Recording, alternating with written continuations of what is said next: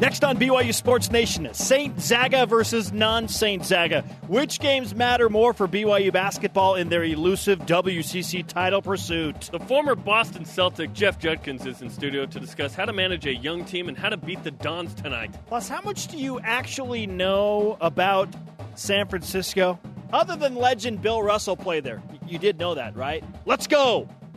This is BYU Sports Nation, brought to you by The BYU Store, simulcast on BYU TV and BYU Radio.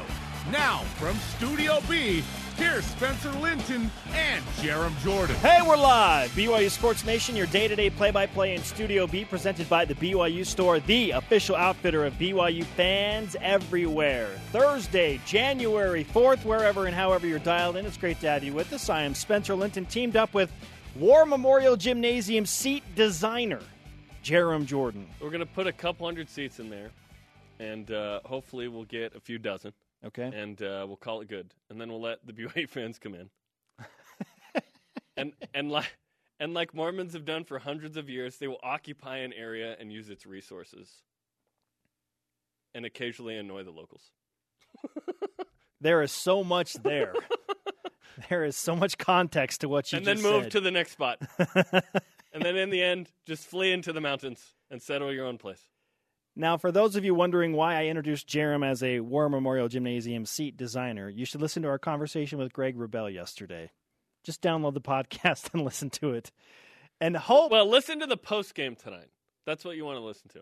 That too, because it will happen. It will be distracting. The distraction will happen. Something happens in the after the game there with the seats that's gonna be unique.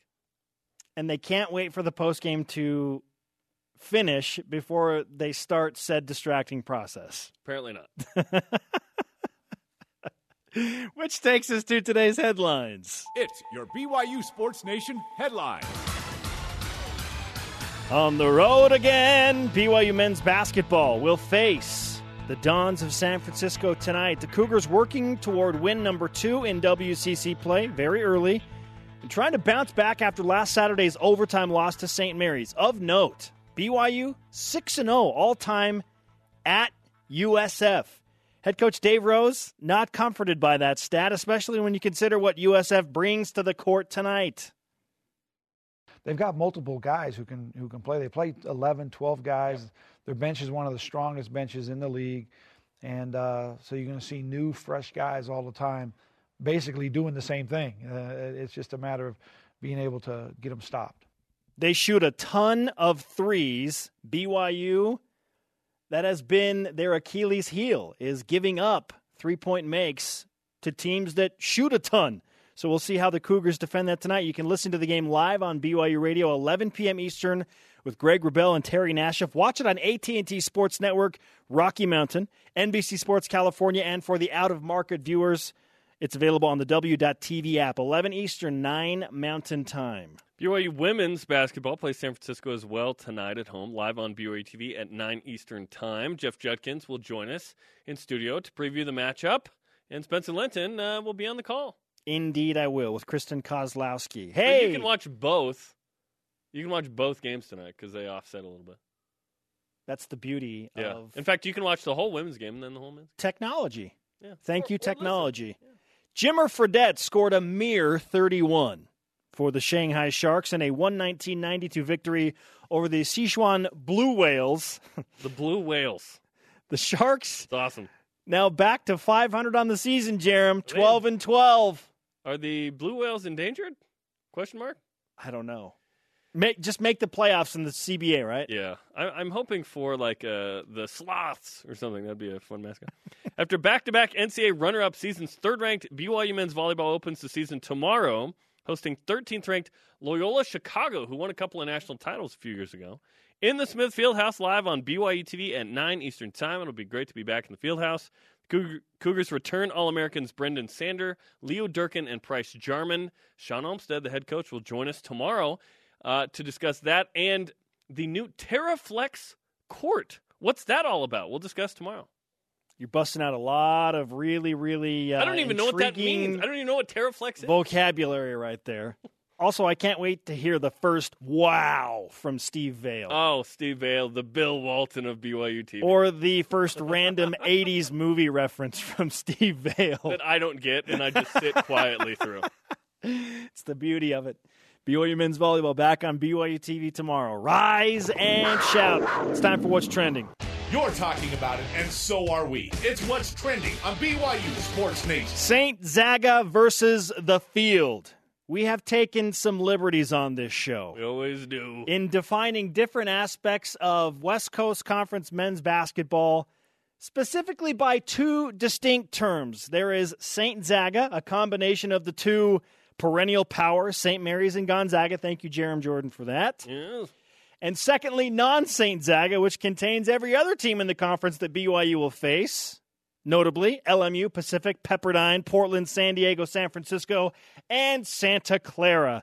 Given the way things have played out for BYU in now 6+ seasons as a member of the WCC, we would like you to answer today's Twitter question. What is more important to the outcome of BYU's season? St. Zaga or non-St. Zaga games? Why? Use the hashtag BYUSN. At JGibbs19. Non-St. Zaga games. If we can get through conference play with a maximum of 2 non-St. Zaga losses, we may find ourselves on the bubble. Answer today's Twitter question, hashtag BYUSN. Jerem, where do you stand on this issue? Because you and I went back and forth on this yesterday and this morning. We did not. We never do that, right? Where do you stand right now? Okay, I don't know if there's a right answer, but the more I've thought about it, the more I've thought, okay, I think that non-St. Zaga affects BYU's season more. Let me tell you why. BYU isn't competing for conference titles because of those. Okay. Do you know what a conference championship gets you? Like if BYU wins the regular season in the WCC, they are really likely to make the tourney. Obviously, winning the Gonzaga Invitational, a.k.a. the West Coast Conference Tournament, that is an auto bid. It'd be great. That is an auto bid. But if BYU won the regular season title, I think that they would get into the NCAA tournament as an at-large at a minimum. So those losses are keeping BYU's out. BYU out of at-large ability a couple times here. Okay. Which brings us to the stat of the day. It's the BYU Sports Nation Stat of the Day. BYU is averaging 2.8 losses, about 3, per year as a member of the West Coast Conference to non-St. Zaga teams. Not good. What? 3? Okay, compare that to St. Mary's. Okay. BYU's 2.8. St. Mary's is 1.3. Less than half. Gonzaga is 0.7. And that's why they're the Kings, man. St. Zaga combines for fewer non-St. Zaga losses than BYU by itself, okay? So winning is good, and it can offset some bad, but not 2.8 losses to teams that are, most of the time, let's be honest, the bottom 7 have stunk. San Diego is doing a good thing for this league by being 108 in KenPom right now, by beating Colorado on the road, by being a more quality team, okay? San Francisco, nice win against Nevada. The top 5 are doing good things. The bottom 5 stink. Santa Clara's 4-10. Yeah. They're all under 500 after non-conference. They stink. They're 200 plus in, RPI and KenPom and the metrics that matter. Losing to those teams does a lot of bad, so I think that BYU needs to avoid those losses. But the more important thing to me almost is the fact that we discovered that BYU has not beaten St. Zaga in the West Coast Conference Tournament. 0-5 all time. That will get you to the NIT. That is a swift ticket. BYU's been to the NIT 3 times since joining the West Coast Conference. Yeah. I still think BYU can get to the NCAA tournament with a St. Zaga loss, sometimes 2. What happened a few years ago to get BYU in late? They got a top 5 RPI road win in the last week. Those aren't always sitting there. That's not going to be there this year. No, those aren't always sitting there. That was a miracle. But because the opportunity is there with the powers that be of St. Zaga, that's why that can do more good. Like, I'm with you. Like, losing to an RPI 200-plus team is really, really detrimental to a team and their NCAA tournament hopes. But BYU beating St. Mary's or Gonzaga or St. Zaga can do more good than an average of 2.8 losses to non-St. Zaga can do bad. How many? So you're playing 4 in the regular season. Do you need to split 2-2 to offset 2.8 losses? Let's say 3 losses. Typically, 2 wins against St. Zaga will get BYU into the NCAA tournament. That is not... Even if they lose the semi in Vegas? Let's talk about it, shall we? In 2011, 2012, BYU lost in the semifinals of the West Coast Conference tournament and still got into the NCAA tournament. Why? Because they had a late win against Gonzaga. And their non-conference resume was solid. In February. Like, that all matters. That matters too. They played good teams in non-conference in 2011-12. Didn't win many of those games, but they played good teams. But they got a key win against Gonzaga in February. Yeah. That was year one. Also, that was coming off Jimmer Fredette. Let's not, overlook the fact that BYU had some credibility at that point in the national perception. Sure. 2012-2013, 0-4 against St. Zaga. Guess what? BYU didn't get in. Not surprising. Not a coincidence. 2013-14, 3-1 against St. Zaga. Got in. Also not surprising. St. Mary's was the 4th seed that year in the tournament. 2014-15, 2-2. Got into the NCAA tournament. 2015-16, the conference was down overall. But what was the record? 1-3, I believe. Okay? So, but furthering your point of, you got to get at least 2. conference down overall. So let's see. Has BYU made the tourney without getting 2 in the regular season? It looks like they need 2. They need to split to get into the tourney, essentially. At least 2. Okay, so we've discovered something. So that's why, to me, it matters more. St. Mary's and Gonzaga will do more good for BYU beating those teams because that overcomes bad losses. And it proves it in the past. It has. They've lost some really bad games in the past. In some of these seasons, they've made the NCAA tournament. This is a good point, and I would like to learn what the non-St. Zaga amount of losses was with each year. With each of those years. So, did BYU have a year where there was 1 or 2, but not 3, right? I don't think has BYU had 4 in a year, maybe once or twice. Last year. Listen, you need the real answer here is you need both. You need to get at least 2 against St. Zaga. You need to minimize the amount of non-St. Zaga losses. I think with this season specifically, and we're talking about this because out goes BYU for its first road game in league at San Francisco tonight in a late one, 11 Eastern. BYU needs to minimize the amount of non-St. Zaga losses. We think that BYU will be better in this number. We've talked about this because BYU plays better defense now, and that travels. BYU shoots the ball well from the free throw line, and that travels. Even if you have a poor shooting night, you're not relying on Nick Emery to get 39 tonight or Matt Carlino. You're relying on BYU to hold San Francisco to sub 70. That's what you're relying on. BYU has gotten into the NCAA tournament 1 time as a member of the West Coast Conference when they only won 1 game against St. Zaga, and that was the first year they were in the league. They were relying on the merits of Jimmer and Jackson. They had a tough non-conference schedule.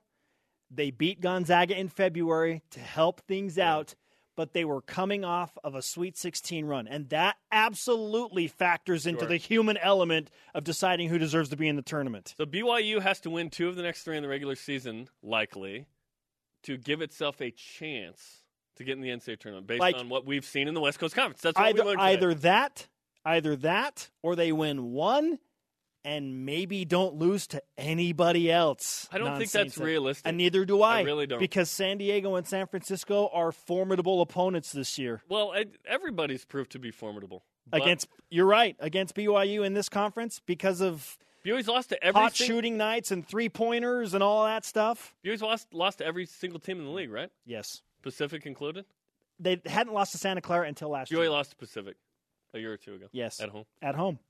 BYU's lost to every team in this league. That means it's possible, right? This team plays better defense, though. So I like BYU's chances this season against non-St. Zaga. I don't know that I believe BYU is going to win 2 of the next 3 against St. Zaga, though. You're gonna have to win a home game against Gonzaga and steal a road game against. Well, now here's the good news: both of those teams are flirting with the rankings or have been ranked this year. The power is there for the big 2. Okay, so that helps BYU's case if they don't win 2, but they have very, very slim margin of error for non-St. Zaga games. And that's not good. You needed to win Saturday. Our Twitter question today: You decide, BYU Sports Nation. What is more important to the outcome of BYU season? St. Zaga or non-St. Zaga games? Why? Let's go to the Twitter machine. It's wintertime. At Mr. Flintstone 94, BYU's schedule isn't tough enough to make the tournament without a St. Zaga win or two, including the conference tournament. We need to do well against non-St. Zaga teams, but a few key St. Zaga wins can do more than make up for a couple of slip-ups against lesser teams, which was the point I was making. If you win a couple of those, it eliminates some of the hurt. I still think BYU needs to get to Tuesday in Vegas. Coming up, Jamming with Juddy. We'll take a look at the WCC and tonight's BYU matchup with Steve Kroner from the San Francisco Chronicle. Stay with us. BYU Sports Nation is presented by The BYU Store, the official outfitter of BYU fans everywhere. BYU Sports Nation simulcast on BYU TV and BYU Radio. Our conversation is rolling right now on Twitter. Follow us, won't you, at BYU Sports Nation, 20,000 plus strong and growing every day. Use the hashtag BYUSN. Men's Hoops play San Francisco tonight on the Hilltop at 11 p.m. Eastern. On BYU Radio, pregame starts at 10 Eastern. If you want to watch the game, AT&T Sportsnet, NBC Sports California, and out of market for both of those, the W.TV. What is more important to the outcome of BYU's season? St. Zaga, self-explanatory, or non-St. Zaga games? Tell us why at Grizzfather with this tweet. If the desired outcome is an NCAA berth, then in all honesty, I only see one of two options. Either go undefeated the rest of the season, and even that might not be enough. Well, I think that would absolutely be enough. Undefeated? What? You'd have 3 wins against St. Zaga. Or win the WCC tourney. Both options have a mixture of both St. Zaga and non-St. Zaga games. Yeah, we're talking about at-large ability. Obviously, you win the tourney, the Gonzaga Invitational, you get in. If BYU wants an at-large berth, historically, they probably need 2 wins against St. Zaga in the regular season, if not combining with a win in the semifinals of the West Coast Conference Tournament. And that's probably assuming it's 3-bid league because Gonzaga is in, and St. Mary's looks like they're probably going to get in the end. So will BYU. What matters most to BYU, St. Zaga or non-St. Zaga games? More of your tweets on the way. Joining us now on the Deseret First Credit Union Hotline is a man who covers the West Coast Conference for the San Francisco Chronicle, Steve Kroner. Steve, welcome to BYU Sports Nation. Glad to be here. Hey, so I'm hearing that you had a shaky start to your morning, and BYU had a shaky start to their road trip as well with an earthquake in the Bay Area. What can you tell us about that? Yeah, about 2:40 in the morning. Normally, if I'm getting up at that time, it's just to go to the bathroom. But so last night, this morning, there was a pretty good rumble. But thankfully for those of us who live in the Bay Area, it did not do any major damage at all. I think it ultimately became a 4.4 quake, and usually anything below 5 is a shake, but not a damaging event. So got awakened much earlier than I would have liked, but it just got me prepared to be on BYU TV. Yeah, exactly. Yeah. It just reminds us we are not in charge. That's what it reminds us of. Yeah, well put. Steve, after 2 conference games, what have you learned, and what do we think we know about the West Coast Conference so far? I think it's pretty much what we knew or what we thought going into the season. I think that St. Mary's, Gonzaga, St. Mary's are probably the 2 teams at the top, and BYU is at next level. And then maybe the next team, I think, is a little bit of a surprise. What San Diego has done, 2-0 in the conference, wins at New Mexico State, win at Colorado.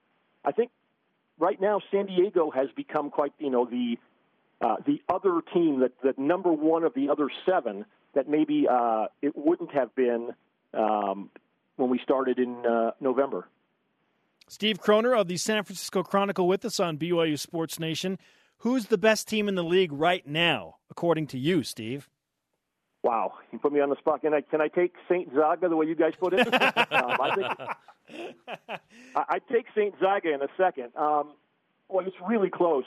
At the beginning of the season, I would have said St. Mary's. I think because of its experience, you have 3 all-conference players in Millar and Hermanson and Jacques Landale. But St. Mary's through November was really not playing defense very well. Randy Bennett was pretty upset with his team, even though it lost only 2 games. And at that point, I would have said Gonzaga. St. Mary's has kind of righted the ship, has played much better, particularly defensively, since the beginning of December. So maybe right now, by a hair, I would go back to St. Mary's, but it's really close. Steve, give us some insight into the perception of BYU here in the 7th year of being in the league, because Jimmer Fredette ruined all the expectations from the fan base for BYU in the league because he beat St. Mary's and Gonzaga that senior season, and then BYU comes in the league thinking, yeah, this is going to be easy, and BYU has not won the league. So what's been the perception of BYU's place in this conference?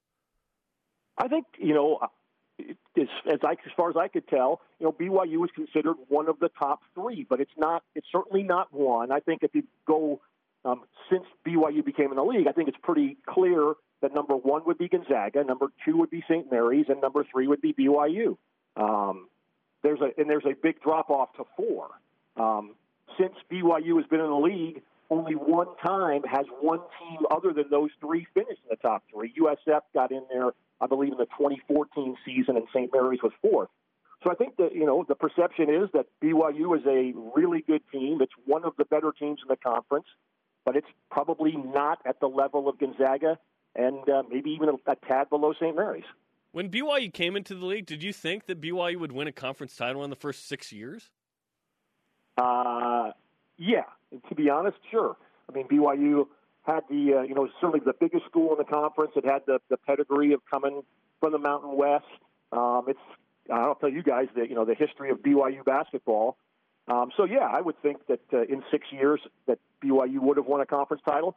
But, again, I think that just goes to show you how good Gonzaga and St. Mary's are. I mean, I think the perception maybe from the Utah angle was that, those teams aren't as good as they might appear to be once BYU gets in the conference. But I think BYU has found that playing in Moraga or playing in Spokane is no easy task. Hey, playing in Spokane is actually easy for BYU, too. 3 wins. That, yes. Particularly at the end of the season, right? Yeah, playing them in Vegas has been an offer. Yeah. Well, they're not alone in that regard. If you can figure out how BYU has a better record in Spokane than they do at Firestone Fieldhouse in Malibu, then give us a call, because we still don't have the answer for that. Steve? Listen, no one has ever accused me for having excessive intelligence, so I'm not going to bite on that one. How many teams do you see getting into the NCAA tournament out of the West Coast Conference this season? Well, being that there's still 2 months left of the regular season, it's a little bit premature to start guessing that. But, at the moment, I would say 2. At the moment, if the NCAA tournament started today, and as they say, that would be quite a shock to most people, I think St. Mary's and Gonzaga would get in, and I think BYU would be an NIT team. A lot of those things can change, obviously, in the next 8 to 9 weeks.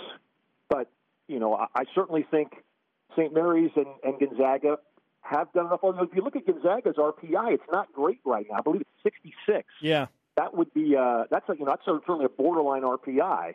But I think both of those teams have done enough right now that there's no guarantee that they'll continue to do that, and no guarantee that BYU can't get on a roll and win a couple games that maybe you wouldn't think it might. But I think 2 teams, but it's not out of the question for it to be only a 1-bid league or a 3-bid league. I think both those things are still in play as well. Yeah, it really is fascinating. So just for fun, what would it take for the West Coast Conference to be a 3-bid league? I think 2 of those 3 teams, St. Mary's, Gonzaga, and BYU, have to have really good runs through the conference schedule. And then maybe the team that doesn't do as well, or somebody out of the bottom 7, wins the conference tournament. Yeah. I think that's that way you get 3. Other than that, I don't see 3 likely happening. Let's talk about the matchup tonight, BYU and San Francisco. The Dons are an interesting team because they just got a really nice win at the Orleans Arena, where the conference tournament's played, against Nevada. Probably the second best win of any team in the league in non-conference this year. Nevada's 14-3, 34 KenPom rating. So they're capable. What do you think of the Dons and what Kyle Smith has brought to the table this season? Kyle, I think, has done a heck of a job in a year and a half. He's been on the hilltop. They've had all kinds of different lineups. Kyle's kind of been the mad tinkerer trying to find the lineup that fits. I believe Jordan Rottino, their sophomore swingman, is the only player who started all 15 games. Kyle has used, somewhere around 10 or 12 different lineups. His lone preseason all-WCC player was Charles Midland, a sophomore who has not played at all this season in a redshirt because of a shoulder injury. So Kyle is mixed and matched, and I think USF is playing much better defense than you would have expected it to start at the beginning of the season, and it's not shooting quite as well as you would expect. I mean, last season, USF kind of lived and died on the three-point arc. The Dons aren't shooting nearly as well as they did last season, but they're playing much better defense, and they're doing as well as you could expect, I think, without Midland. What is the toughest part of Kyle Smith's job as he tries to get quality opponents to come and play at War Memorial Gymnasium, and also he's recruiting against Pac-12 schools? You just said it within the question, right? It's kind of the same problem Randy Bennett has getting teams to come to McCune Pavilion. They're small arenas. In fact, arena might be using the term a little loosely, but both of those teams are good enough to beat, big-time teams. 10 years ago, Randy Bennett's team kind of got itself on the map by beating an Ernie Kent Oregon team that I believe was 11th in the country, was Patty Mills' freshman year, and that kind of put St. Mary's on the map, and B, it kind of alerted other teams you don't want to go there. Now USF hasn't had quite the success, obviously, that St. Mary's has, but a few years ago, St. John's came in when Steve Lavin was the head coach. Steve is from the Bay Area, and his dad played at USF. I think that was kind of part of the deal. And St. John's came in, a Big East team that's got, obviously, a great pedigree, and a USF team that was good but not great, just handed the St. John's team its lunch that night, or its dinner, I should say. And, so again, it's tough to get teams, big-time teams, to come to play at fairly small facilities in the Bay Area. All right. We do want to ask you one last thing before we let you go, Steve, and that is, okay, what is the legacy of Steve Young with the 49ers and his popularity today? Because Steve Young, is one of the BYU legends. Steve Young, it's weird to say this. Steve Young is one of the most beloved, exalted, admired athletes in the Bay Area. And Steve will tell you this, too. And given all that, as much as he's done on the field and off, he's always going to be number 2 to Joe Montana. I mean, Steve is as popular as almost any athlete in the past 35, 40 years in the Bay Area. But if there's one guy who would be more popular, it'd be Joe. Steve's legacy in the Bay Area is it's cemented. It's as good as it is at BYU. He won a Super Bowl with the 49ers. He had MVP seasons. He's done a lot in the community. He's beloved in the Bay Area. But he's number 2 in the hearts behind Joe Montana. And Jimmy GQ is the third coming. He has not lost a game as a starter, and as far as I can tell, he won't ever lose a game. That's bad news for Jeremy and his Seahawks, Steve. Yeah, this is bad. Hey, thanks. I was going to say, I think 2 JGs, Jimmy Garoppolo and Jared Goff, are going to make things rough on his Seahawks for the next 5 to 8 to 10 years. Don't remind me. Steve, great to talk to you, man. We'll see you down the road. Look forward to it. All right, Steve Kroner on the Deseret First Credit Union Hotline. Deseret First, your values, your timeline, your financial future. Hey, great insight there, other than that last comment. I'm just kidding. Jared Goff. I'm like, no! Jimmy Garoppolo. I know, I'm NFC West scared. Yeah, you and Pete Carroll, man. Holy cow. Oh, man. It's interesting to learn about some of the difficulties that these college basketball teams in the Bay Area face. Notably, you can't convince anybody to come play in your small gym. You're going to find no sympathy from me on this. Coming up, do you know the foe? Do we know the foe? That's a great question. Will Bill Russell be involved in Know the Foe? Also, Jeff Judkins, the former Boston Celtic, in studio. How important is the RPI to college coaches? Jeremy, you want to know? Really important, Spencer. I love RPI. Welcome back, sports friends. Spencer Linton and Jeremy Jordan in Radio Vision live on BYU Radio, nationally simulcast on BYU TV. We are on demand anytime, anywhere. We just spoke with Steve Kroner of the San Francisco Chronicle. why he says that Jarom Jordan's Seahawks are in big, big trouble in the NFC West. I have no comment on that. Not that that was the most important thing we discussed with him. Although he does Most agree with me. pressing thing. He does agree with me. St. Mary's, best team in the West Coast Conference right now. Okay. Do we have another power poll coming out? We should. We should do that, right? Refreshing today's BYUSN headlines. BYU men's basketball on the road in San Francisco tonight to take on the Dons. The Cougars working for win number 2 in WCC play, trying to bounce back after last Saturday's overtime loss to the aforementioned Gales of St. Mary's. Ken Palm has Gonzaga at 9. St. Mary's at 24 right now. Really? Yeah. Wild, right? BYU women's basketball plays San Francisco tonight at home as well, live on BYU TV at 9 Eastern time. Jimmer Fredette scored 31 points for the Shanghai Sharks in a 119-92 victory over the Sichuan Blue Whales. The Sharks and the Blue Whales going at it on the basketball court. Jimmer's team 500 on the season at 12-12, getting ready for the playoff push. And after back-to-back NCAA runner-up seasons, third-ranked men's volleyball opens the 2018 season tomorrow, hosting 13th-ranked Loyola Chicago in the Smith Fieldhouse, live on BYU TV at 9 Eastern. The Cougars return All-Americans Brendan Sander, Leo Durkin, and Price Jarman, and a couple of new talented faces. I'm excited to see the season opener. Let's get it rolling. Joining us now in Studio B is our good friend Jeff Judkins. It's Jammin' with Juddy, the former Boston Celtic, current head basketball coach for BYU Women's Hoops. Good to have you back, Juddy. Good to be back. What's up, Juddy? Let's just get the elephant in the room out. I passed on the opportunity to sit courtside because I got like 6th row Blazer tickets. You could have coached a game with Jeff Judkins, Jerem, and you passed on it. I could have had your first win in your life to be able to coach. As a coach? I was like, I've won things, Jeff. Yeah, no, it's just a coach. Yeah, okay, as a coach. The tickets were too good. If they were like Upper Bowl or something, no, I wouldn't have. I know. It was like 6th row. I had. They told me that, and since I've played in the league, I know how hard it is to get a good seat, and it is a difference. Don't kid yourself. As a fan sitting on the top 10 rows, that's where I normally sit. But sitting by, you can feel the intensity, you can feel the pressure, you can feel the size and athleticism of those athletes. When you can hear the cursing, you have a good seat. That's what I always say. Yeah. What was that first experience like for you in the NBA at that level with that intensity? The first time you stepped on an NBA floor to defend another NBA player and team, what was that like? Well, first of all, as a young kid, that was my dream, and there's a lot of players in the league that were my idols.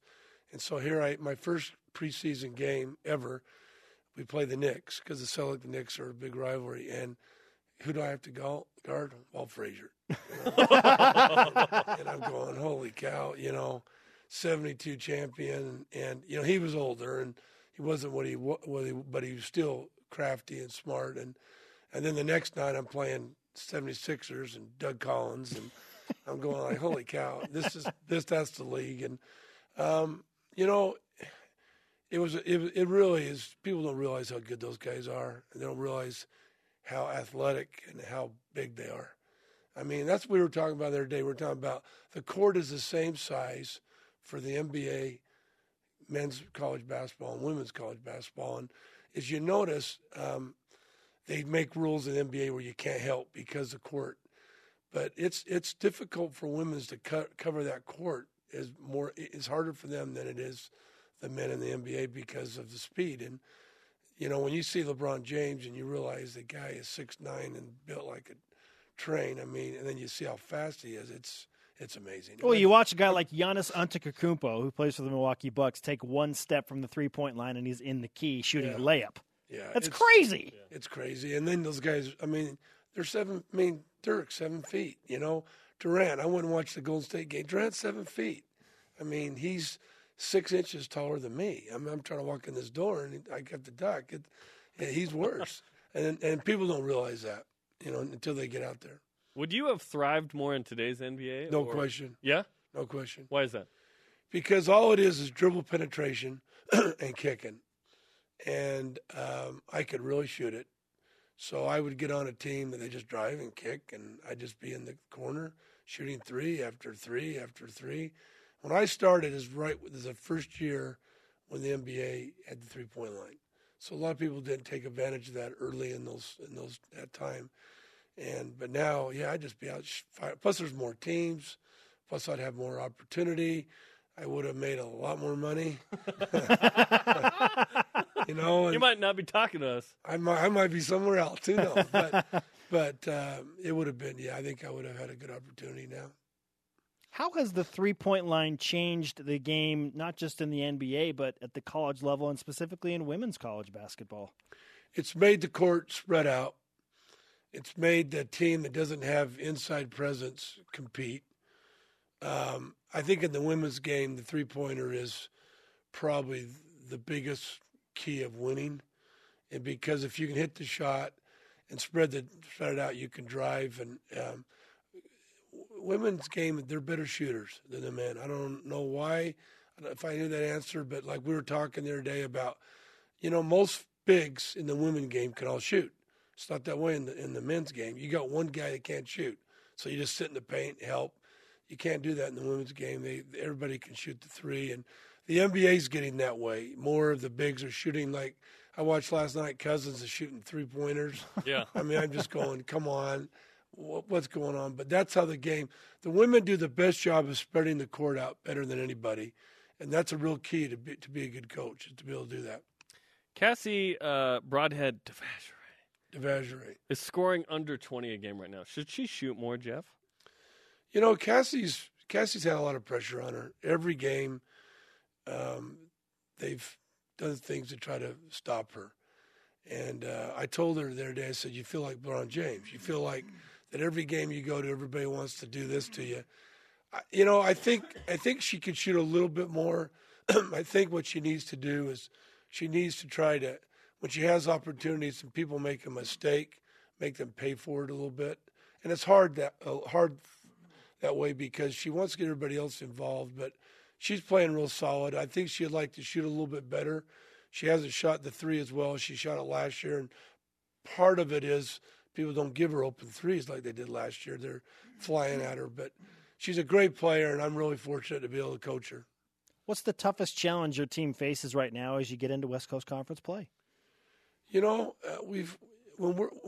our inside presence is good, and what I mean by that is scoring or defensively being active, we seem to play very well. Like against Utah, Sarah played really well in that game, and so did Roy Chalet. And then we go to Portland, it was the same deal. We have to have better inside presence for our team to win. And Amanda played really well against Portland, and she got a double-double. And if we get somebody, one of our bigs, to do that every night, then we're a lot better. And I think Sarah's starting to play better. I think she's starting to kind of get in the feel a little bit. I think that'll really help us. What does San Francisco do that has your attention? They have a guard that's very, very crafty and great scorer.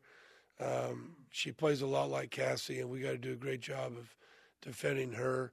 And then they run a lot of kind of stuff like Air Force cutting and moving. And if you're not sharp and you relax, and they're going to get an easy basket. And then they've got a big that's kind of scary. She can shoot it, and she's not shooting a good percentage right now. But last year she really hurt us in San Francisco. We got to do a good job on her, and we got to play our game. We got to come out and push the ball and go inside out and get Cassie shots, and hopefully Malia gets some baskets and get Brenna hitting some threes, and then we can be a lot better off. Obviously, winning games and winning league titles is the cure-all, but you still have to pay attention to the RPI and resumes and getting big wins as you try and position yourself to get to the NCAA tournament. How much do you pay attention to things like that, to projected brackets and RPI as you go throughout the season as a college coach? Well, I think at the first of the year with the schedule that we did this year, that was part of it. I mean, we wanted to have a good RPI, and so we took a risk, and we played a lot of hard teams, and we didn't win them. If we win those games, we're probably 8th, 9th RPI like we were a couple of years ago. The hard part with it is now we're probably far enough out of it that we're going to have to win the league and win the tournament, probably to go. And there's nothing wrong with that. That's how every small conference teams look at it that you've got to win your conference, you've got to win the tournament to be able to do it. We're going to have to do that for sure, and maybe by playing a hard schedule, it'll help us. It'll help us in this conference, and it'll help us in the play in the tournament. All right, Jetty. Let's give you a measure of the BYU Sports Nation karma for tonight's game against San Francisco. Big home weekend. Couple of games as you guys try and get back on track and get over the 500 mark again. So best of luck to you. Really nice. Hope we can do that. By the way, Kalani and Jen are overseas playing in Australia. Yes. Yeah. And Dan told me yesterday, my assistant, that they are in the semifinals of the championship. They're not playing each other, but they're in the semifinals. They could meet. So they could meet in the championship? Could meet in the championship game. Nice. So, but that's a great thing for our program to have them over doing so well and really and doing it. So let's go. So let the Sport Nation know. Yeah, Jen played last night. We will update you how she did in the whip. So we'll see you tonight. Okay, thanks you guys. Thanks. You're still the best shooter on campus. I still am. Shooter McJudkins. He's got it. Still got it. Speaking of shooter, coming up, did Jimmer Fredette climb the Great Wall for 30-plus again? I just watched The Great Wall with Matt Damon. Not good? Did you like it? It's not a good movie, but I liked it. Does that make sense? No, it doesn't make sense. Not a good movie. It doesn't have to be good for me to like it. Oh, okay. All right. I was entertained. Yeah.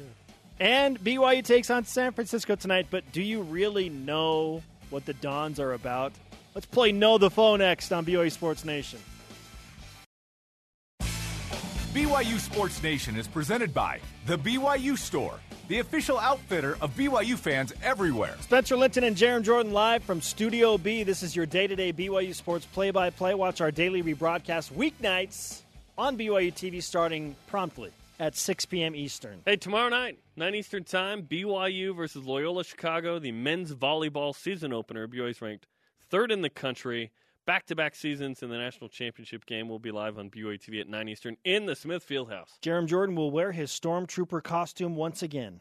What? Because you look like a Stormtrooper right now. Oh, with this? Yeah. I was like, tomorrow I'm not wearing this. I'm going to wear a suit tomorrow. Every time I see you wear that, I'm like, oh, Stormtrooper. I barely wear a suit to church, man. Do you wear a suit to church? Occasionally, if it's cold. I'm judging you super hard right now. Yeah. I like being the non-white shirt guy.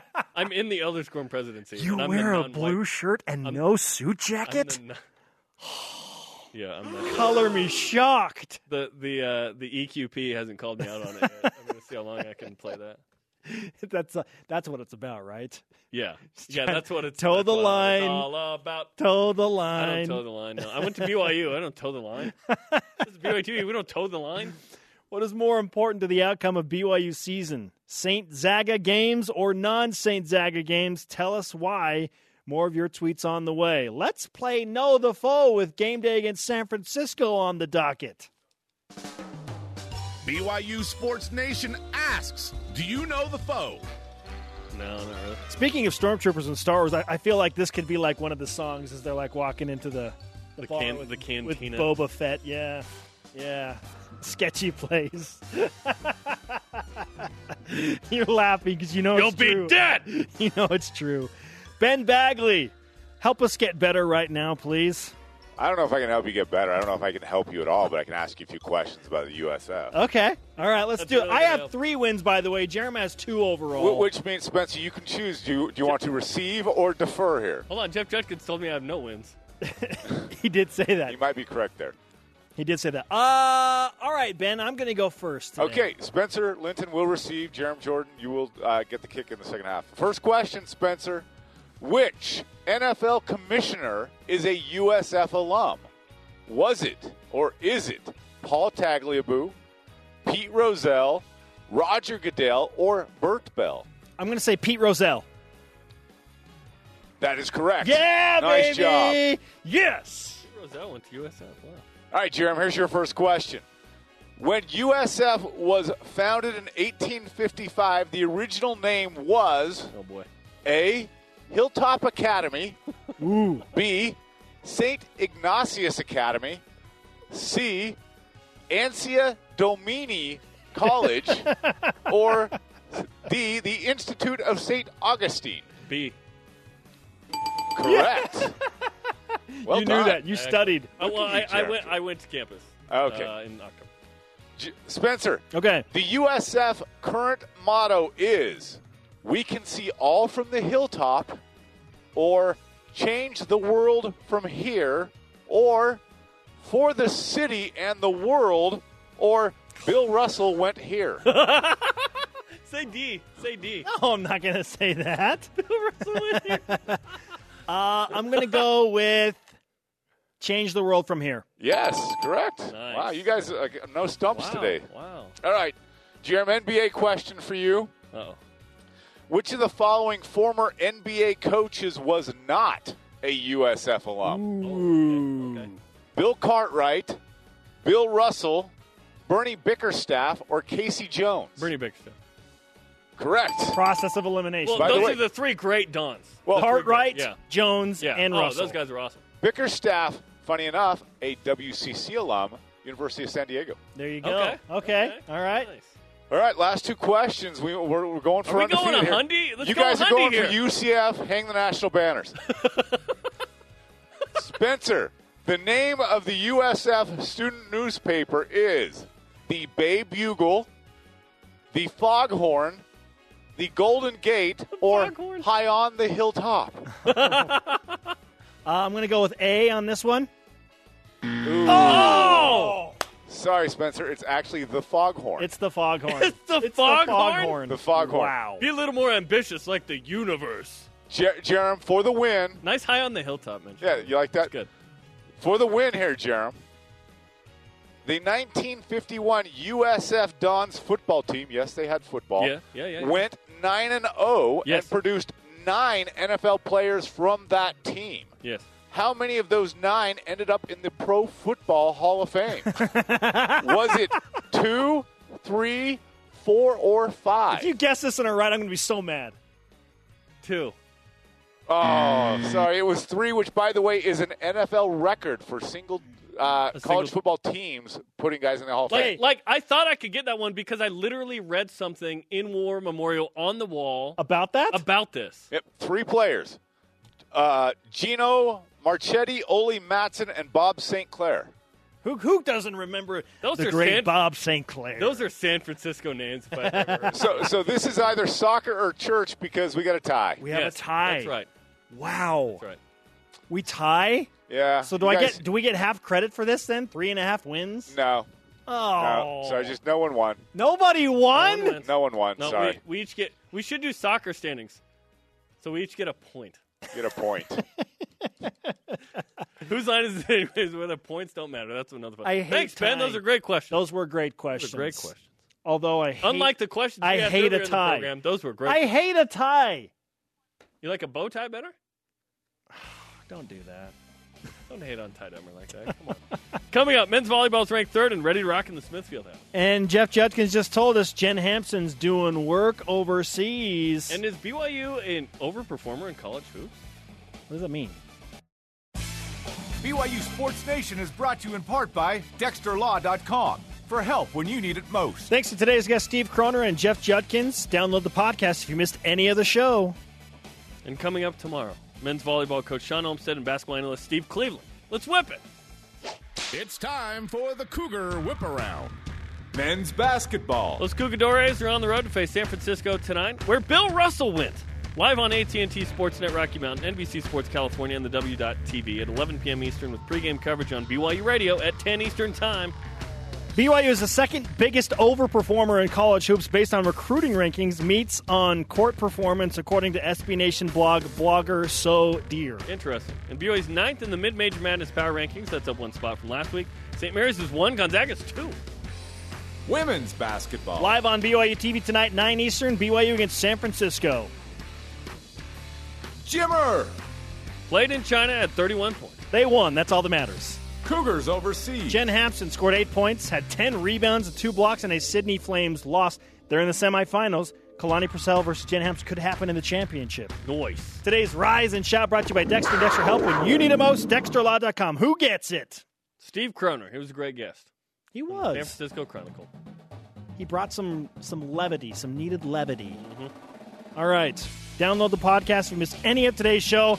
Hashtag BYUSN to join with us wherever and however you would like. We're back to work tomorrow at noon Eastern. Basketball night. It's a ball night, Jerem. Ball night! Shout out to Jeff Judkins.